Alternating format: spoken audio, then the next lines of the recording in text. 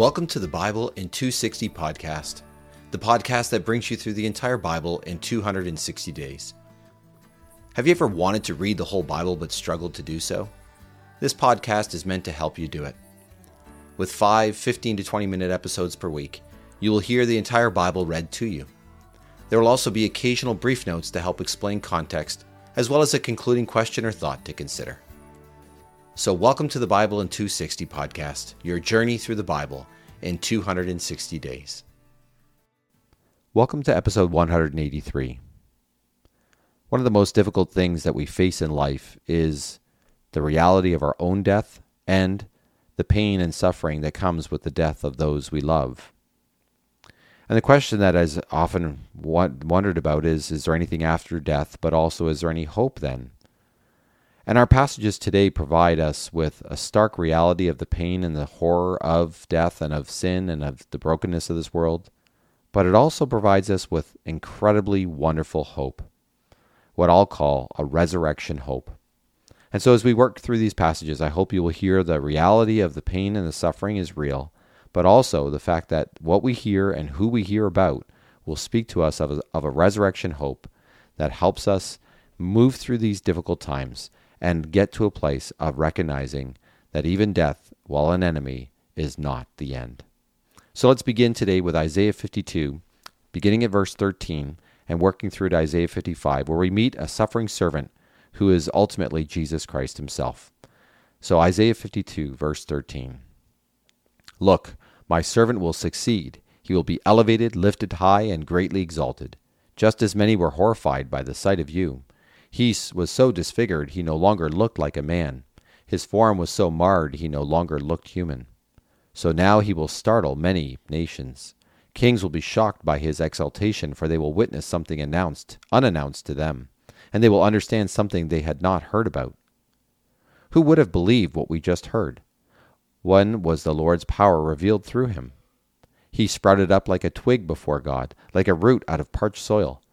He had no stately form or majesty that might catch our attention, no special appearance that we should want to follow him. He was despised and rejected by people, one who experienced pain and was acquainted with illness. People hid their faces from him. He was despised, and we considered him insignificant. But he lifted up our illnesses, he carried our pain. Even though we thought he was being punished, attacked by God, and afflicted for something he had done. He was wounded because of our rebellious deeds, crushed because of our sins. He endured punishment that made us well. Because of his wounds, we have been healed. All of us had wandered off like sheep. Each of us had strayed off on his own path. But the Lord caused the sin of all of us to attack him. He was treated harshly and afflicted, but he did not even open his mouth. Like a lamb led to the slaughtering block, like a sheep silent before her shearers, he did not even open his mouth. He was led away after an unjust trial, but who even cared? Indeed, he was cut off from the land of the living. Because of the rebellion of his own people, he was wounded. They intended to bury him with criminals, but he ended up in a rich man's tomb, because he had committed no violent deeds, nor had he spoken deceitfully. Though the Lord desired to crush him and make him ill, once restitution is made, he will see descendants and enjoy long life, and the Lord's purpose will be accomplished through him. Having suffered, he will reflect on his work. He will be satisfied when he understands what he has done. My servant will acquit many, for he carried their sins. So I will assign him a portion with the multitudes. He will divide the spoils of victory with the powerful, because he willingly submitted to death and was numbered with the rebels, when he lifted up the sin of many and intervened on behalf of the rebels. Just going to take a quick pause. If you would like to, this would be a great exercise, is to actually take the passage part that I just read and then read the accounts from Matthew, Mark, Luke, and John of Jesus' suffering, death, and resurrection, and see how many parallels and how many things come through in the same way. Back to Isaiah chapter 54. Shout for joy, O barren one who has not given birth. Give a joyful shout and cry out, you who have not been in labor. For the children of the desolate one are more numerous than the children of the married woman, says the Lord. Make your tent larger, stretch your tent curtains farther out, spare no effort, lengthen your ropes, and pound your stakes deep. for you will spread out to the right and to the left. Your children will conquer nations and will resettle desolate cities. Don't be afraid, for you will not be put to shame. Don't be intimidated, for you will not be humiliated. You will forget about the shame you experienced in your youth. You will no longer remember the disgrace of your abandonment. For your husband is the one who made you. The Lord of heaven's armies is his name. He is your protector, the Holy One of Israel. He is called God of the entire earth. Indeed, the Lord will call you back like a wife who has been abandoned and suffers from depression, like a young wife when she has been rejected, says your God. For a short time I abandoned you, but with great compassion I will gather you. In a burst of anger I rejected you momentarily, but with lasting devotion I will have compassion on you, says your protector, the Lord. As far as I'm concerned, this is like in Noah's time, when I vowed that the waters of Noah's flood would never again cover the earth. In the same way I vowed that I will not be angry at you or shout at you. Even if the mountains are removed and the hills displaced, my devotion will not be removed from you, nor will my covenant of friendship be displaced, says the Lord, the one who has compassion on you. O afflicted one, driven away and unconsoled, look, I am about to set your stones in antimony and lay your foundation with lapis lazuli. I will make your pinnacles out of gems, your gates out of beryl, and your outer wall out of beautiful stones. All your children will be followers of the Lord, and your children will enjoy great prosperity. You will be reestablished when I vindicate you. You will not experience oppression. Indeed, you will not be afraid. You will not be terrified, for nothing frightening will come near you. If anyone dares to challenge you, it will not be my doing. Whoever tries to challenge you will be defeated. Look, I create the craftsman who fans the coals into a fire and forges a weapon. I create the destroyer so he might devastate. No weapon forged to be used against you will succeed. You will refute everyone who tries to accuse you. This is what the Lord will do for his servants. I will vindicate them, says the Lord. Hey, all you who are thirsty, come to the water. You who have no money, come, buy and drink. Come, buy wine and milk without money and without cost.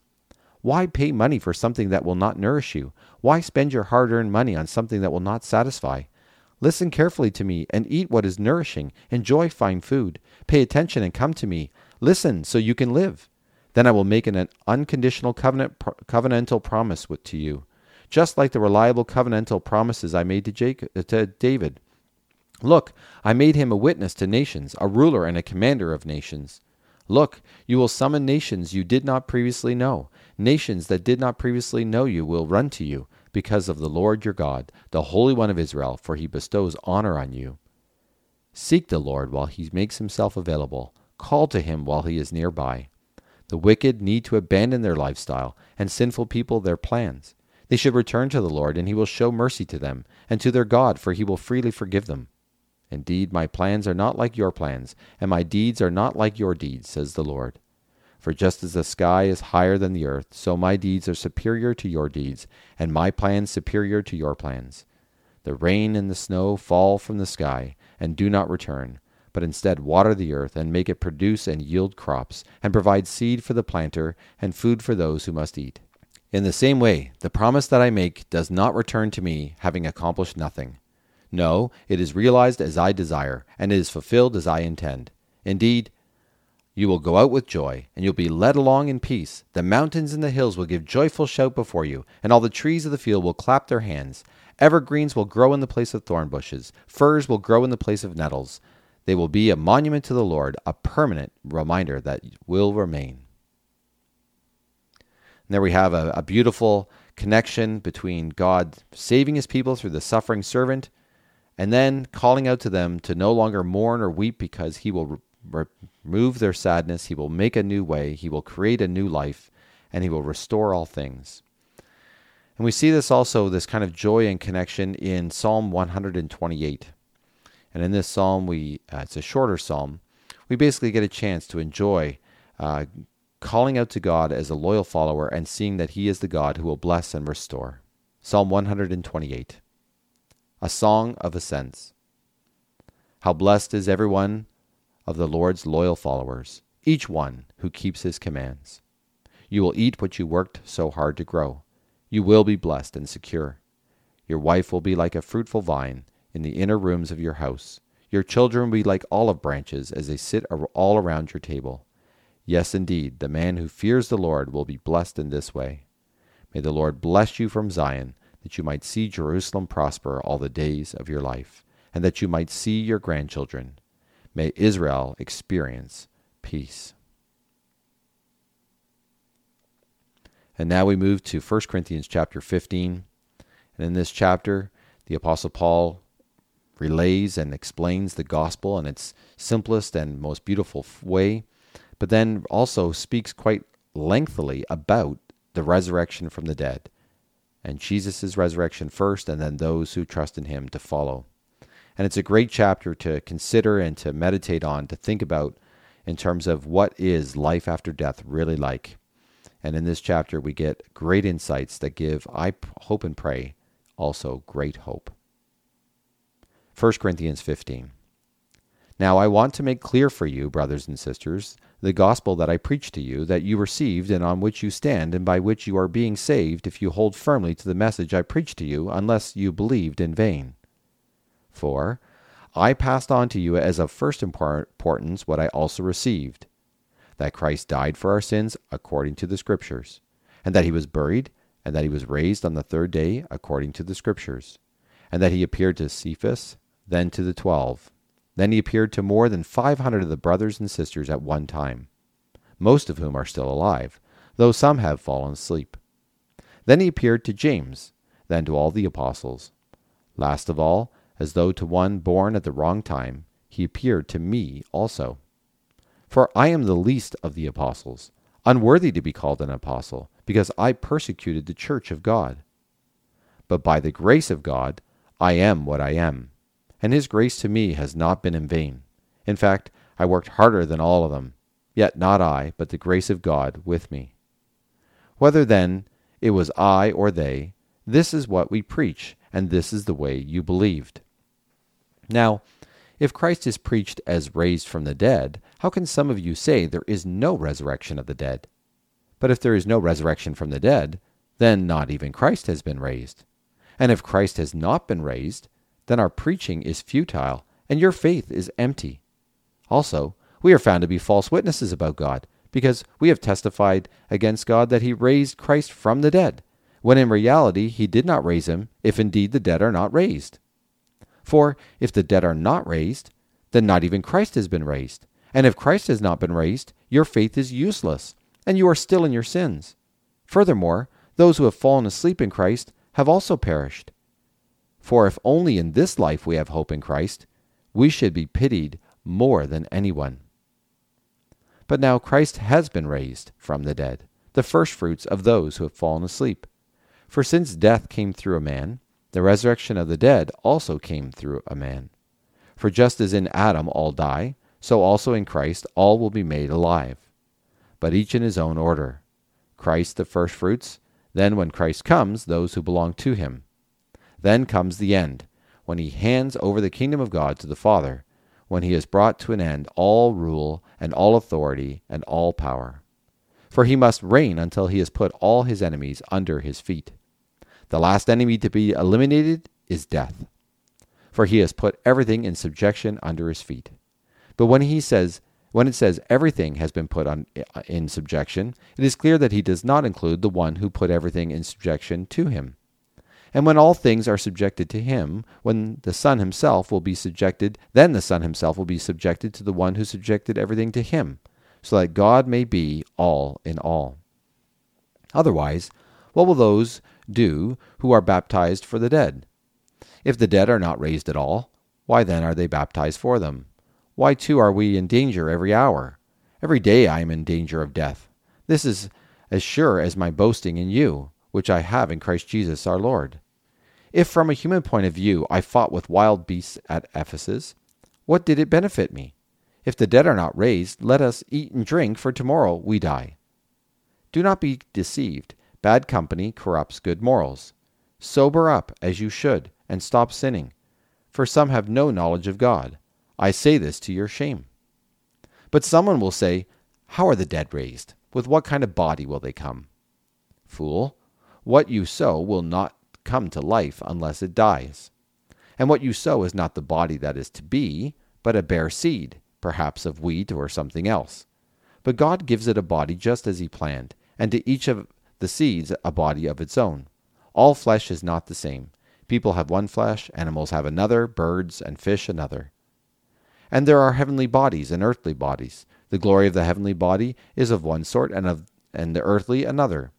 There is one glory of the sun, and a glory of the moon, and another glory of the stars, for stars differ from star in glory. It is the same with the resurrection of the dead. What is sown is perishable, what is raised is imperishable. It is sown in dishonor, it is raised in glory. It is sown in weakness, it is raised in power. It is sown a natural body, it is raised a spiritual body. If there is a natural body, there is also a spiritual body. So also it is written, the first man, Adam, became a living person. The last Adam became a life-giving spirit. However, the spiritual did not come first, but the natural, and then the spiritual. The first man is from the earth, made of dust. The second man is from heaven. Like the one made of dust, so too are those made of dust, and like the one from heaven, so too are those who are heavenly. And just as we have borne the image of the man of dust, let us also bear the image of the man of heaven. Now this is what I am saying, brothers and sisters. Flesh and blood cannot inherit the kingdom of God, nor does the perishable inherit the imperishable. Listen, I will tell you a mystery. We will not all sleep, but we will all be changed. In a moment, in the blinking of an eye, at the last trumpet. For the trumpet will sound, and the dead will be raised imperishable, and we will be changed. For this perishable body must put on the imperishable, and this mortal body must put on immortality. Now when this perishable puts on the imperishable, and this mortal puts on immortality, then the saying that is written will happen. Death has been swallowed up in victory. Where, O death, is your victory? Where, O death, is your sting? The sting of death is sin, and the power of sin is the law. But thanks be to God, who gives us the victory through our Lord Jesus Christ. So then, dear brothers and sisters, be firm. Do not be moved. Always be outstanding in the work of the Lord, knowing that your labor is not in vain in the Lord. I hope you were able to follow along as we worked through that chapter. There were some arguments that the Apostle Paul makes, and basically he's saying that Jesus died for your sins. He was raised to prove his power over sin and over death, the ultimate final enemy, and that because he was raised in a resurrected body, both body and soul, that those who trust in him will also too be raised and given a resurrected body like Jesus's, and that will be the reason we have hope, not just in this life, but for the life and eternity to come. And so we see in these passages, Jesus being that one willingly suffering on our behalf, the one who rises from the dead, and the one who gives us a resurrection hope that no one else can give. Thanks for listening to the Bible in 260 podcast. May what you have heard speak to your heart and mind today. The scriptures quoted are from the Net Bible, http://netbible.com, copyright 1996-2019, used with permission from Biblical Studies Press, LLC, all rights reserved. Our theme song for the podcast is The Call by Emily Ruth. You can find The Call and other music by Emily Ruth on Apple Music or Spotify or wherever you find your music. You were always there. You were always there. Whispering the truth.